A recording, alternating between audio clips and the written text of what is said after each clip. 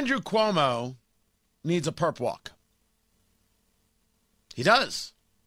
Andrew Cuomo needs to be charged. And not possibly charged with murder. I'll leave that for others. But when you purposefully withheld information because you didn't want it to be used against you in some kind of lawsuit, information that was public information, well, goodness gracious. Goodness gracious. Why shouldn't we charge you? Why shouldn't we arrest you? Why shouldn't there be a move to throw you out of office? The governor's secretary, her name is Melissa DeRosa, admitted on a call that they froze and did not provide the state's nursing home death toll from COVID-19 for fear that it would be used against them. New York Post with the story, so you won't see it on social media. Right? Donald Trump is turning this into a political football. No, there were issues with nursing homes, and we knew this from the beginning. And you know what? We didn't know it at first, but we knew it quickly that it was spreading amongst older populations. And there was a conversation about laws in New York, edicts in New York from Governor Cuomo that sent the patients back to nursing homes. And people did indeed beg, send them to the Jacob Javits Field Hospital. Cuomo wouldn't do that. Put them on the U.S. naval ship Comfort. Cuomo wouldn't do that either. Cuomo wouldn't do such a thing. Have to go back. And if the nursing homes don't comply, they don't get funding. And then it spread around the nursing homes. And then it came that when people went to the hospital and then passed away from COVID, they weren't listing it as a nursing home death when clearly it was.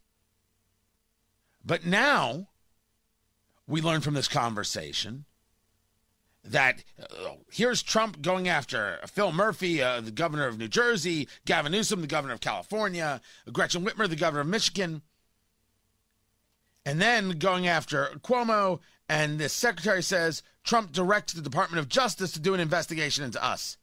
And basically we froze. Because then we were in a position, this is the quote, where we weren't sure if what we were going to give to the Department of Justice or what we give to you guys, meaning the Democratic Party there, what we start saying to the press was going to be used against us while we weren't sure if there was going to be an investigation. This played a very large role into this. They said 6,000 people died in nursing homes. It was 15,000. They held back the numbers on 9,000 people. It's a cover-up from beginning to end. And again, shouldn't be political. Should not be political at all. You have a number, you give the number. You see that a policy isn't working, you change the policy.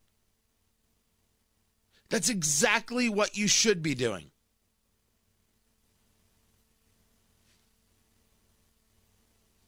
This is not what Andrew Cuomo did. And to go back and see the times that Chris Cuomo on CNN interviewing his brother as if somehow that was acceptable. Right? And they're laughing and they're joking and they have the big cotton swab Q-tip thing, right, for COVID testing. Oh, it's an ugly story. An ugly story and getting uglier by the second. Also been keeping up with markets. It's been interesting where things have been going and how they've been working. I've seen the markets just doing some absolutely positively remarkable stuff. No end in sight, it looks like. Right? Pre-market, Disney is up. Disney had the whole thing with Gina Carano and firing Gina Carano, and they're up. Does it ever end? Is the continuing conversation. Does it ever end? The Dow, by the way, is 31,430. The NASDAQ is over 14,000. Still good for 401ks? Everyone's still feeling solid? I'm just curious if we're ever going to see a bubble burst. I feel the same way about what's going on with housing. I was saying this earlier, that it is stunning to me how quickly houses are selling and the prices they're selling for. And I was asking people, what did they have to do to buy their house? Because I get these emails all the time about, from Zillow or Redfin or Realtor, check out this house. I'm not moving, right? But sometimes I think about it and then I look at what's getting charged. I'm like, I'm good where I'm at. This guy beat out 17 offers for a house in Carmel. He offered $5,000 over the appraisal. And here is someone else,